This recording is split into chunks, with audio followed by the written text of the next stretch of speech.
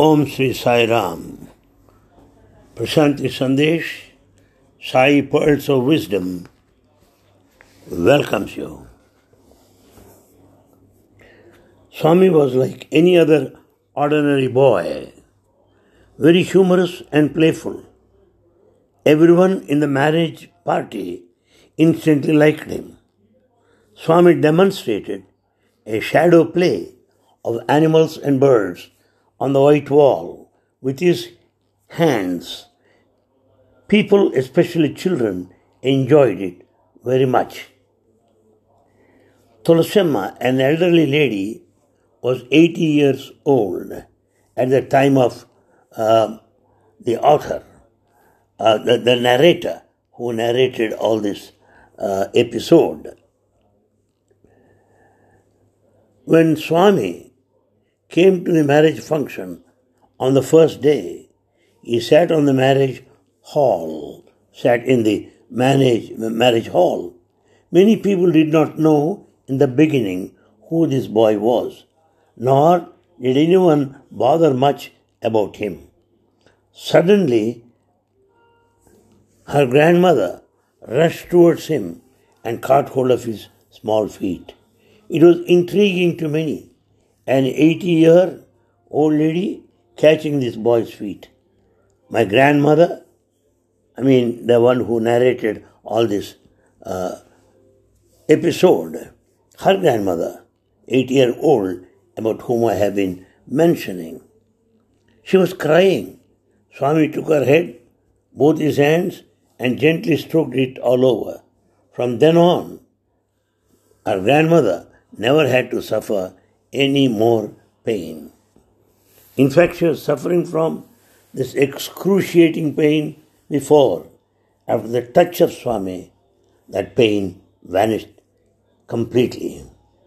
Whenever he visited weddings, people used to forget about the wedding and throng around him. Baba's Bangalore visits had created quite a sensation. The good word spread, and many more devotees from Bangalore started visiting Puttaparthi.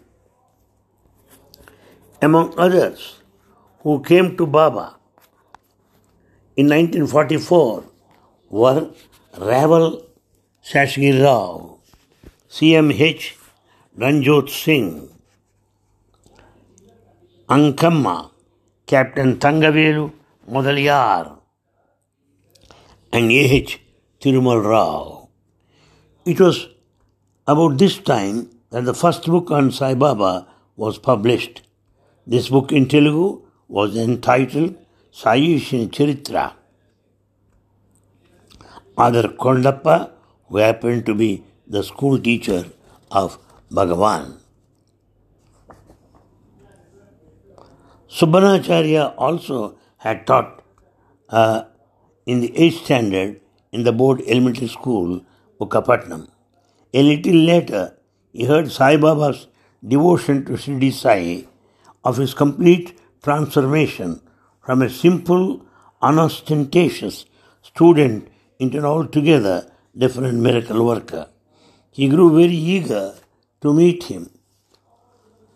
The superficial observers, Baba might have seemed to be a mad boy, but Subbanacharya's first impression of the lad was that he was a great devotee, like Prahlada.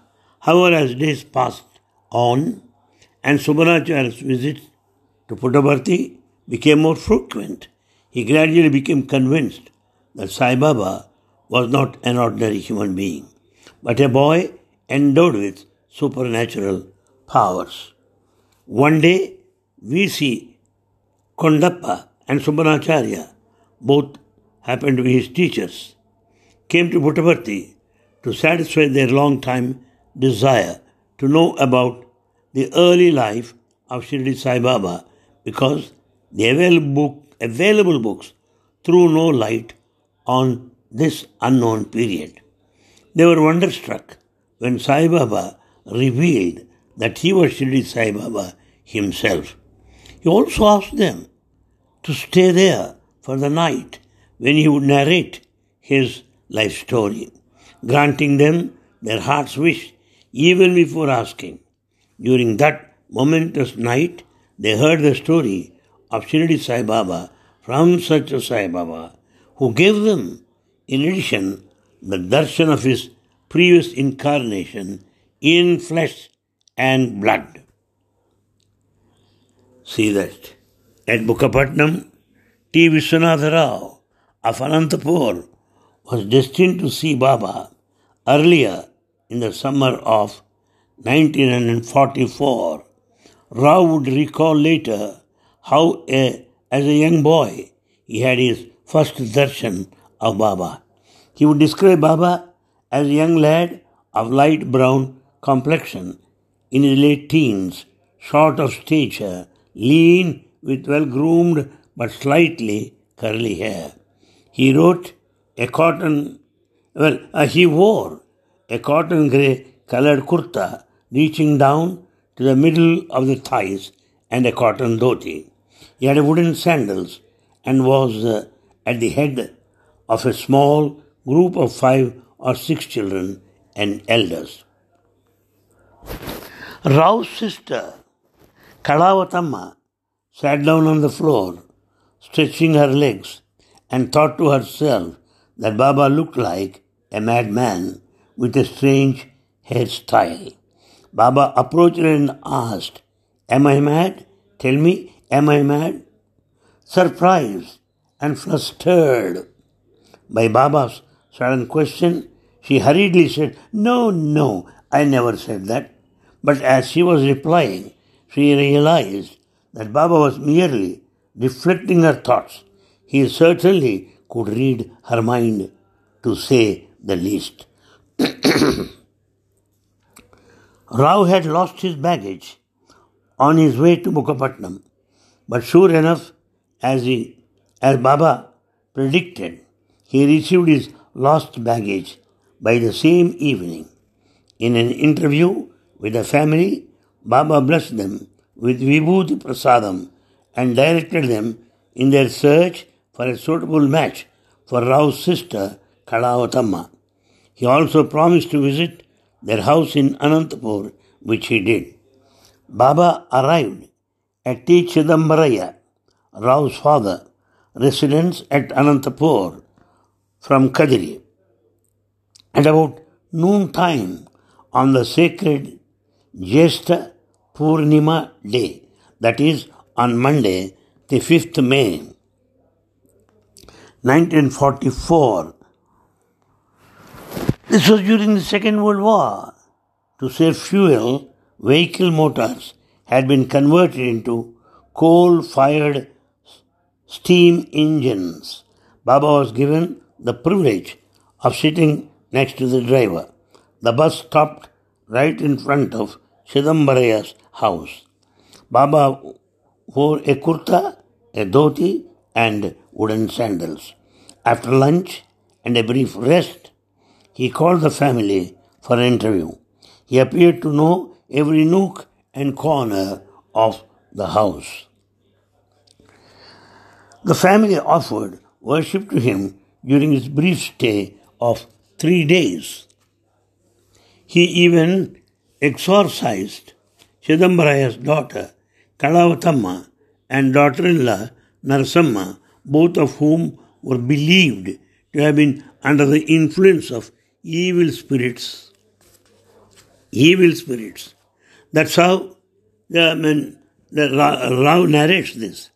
The process was very elaborate, ritualistic in those days. Both my sister-in-law were called in. It appears he pulled out a small hair, and he did so, and he wound it around a silver wire rod. The length of the hair was astonishingly long, a few meters, having been pulled out from the vortex of the head. Neither of them had any pain. It was later sealed in a locket of silver as a talisman, and each of them was asked to wear it around the neck. The lockets given to them remained throughout their lives. That night, the whole family slept very soundly and could get up only in the late hours of the morning. But Baba got up early, cleaned the premises, had his bath, and kept hot water ready for their bath. He also placed coconut and other things at the doorway of the main entrance and performed puja. He said that he had driven away the evil spirits and they could live free from fear from then on. Baba's relationship with the family was very informal. The family would sit around him and attend to things like arranging a seat cushion or driving away flies or mosquitoes. In the middle of his talk, he would often abruptly go into very deep sleep, and those around would prevent others from disturbing him. There were huge crowds of people eager to see Baba, so much so that one day during dinner, Chidambaraya's wife, Subbamma, closed the door of the house to keep visitors out. Baba insisted that doors be opened. The lady protested, saying that she had prepared food for only 50 people, whereas the crowds outside consisted of more than 200 people. Baba went to the kitchen, removed the lids, covering the dishes, sprinkled water on them, and asked her to serve the food to all devotees. To everybody's surprise, a large surplus of food remained even after all the devotees had their fill. 3 months later, in August and September, Baba decided to tour the Guti Taluk. He started from a small village called Illur, situated 5 kilometers from Kallur. Railway station on the Guntakal-Bangalore line on the south bank of the river Pennar. This to give you idea of Guti Taluk. Huge crowds began to stream into the house of the local village officer, Karnam Adinarayan Rao, with whom Baba was staying. Pamidi was a town located on the northern bank of the river, consisting of businessmen and known as a commercial center. Though Baba camped in Illur for 15 days, he did not visit Pamidi. Baba himself used to lead the bhajans most of the time. Rao was staying at his uncle's house at Pamidi and was trekking to Illur for darshan. On one such occasion, he sang 2 devotional songs from the classic movie Bhakta Potana, which was very popular then. From then on, Baba began to call Rao Patala Abbai, a singer boy.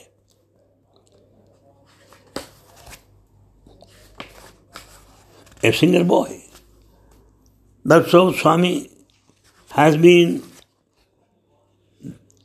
of immense help to local villagers, leading them towards the spiritual path.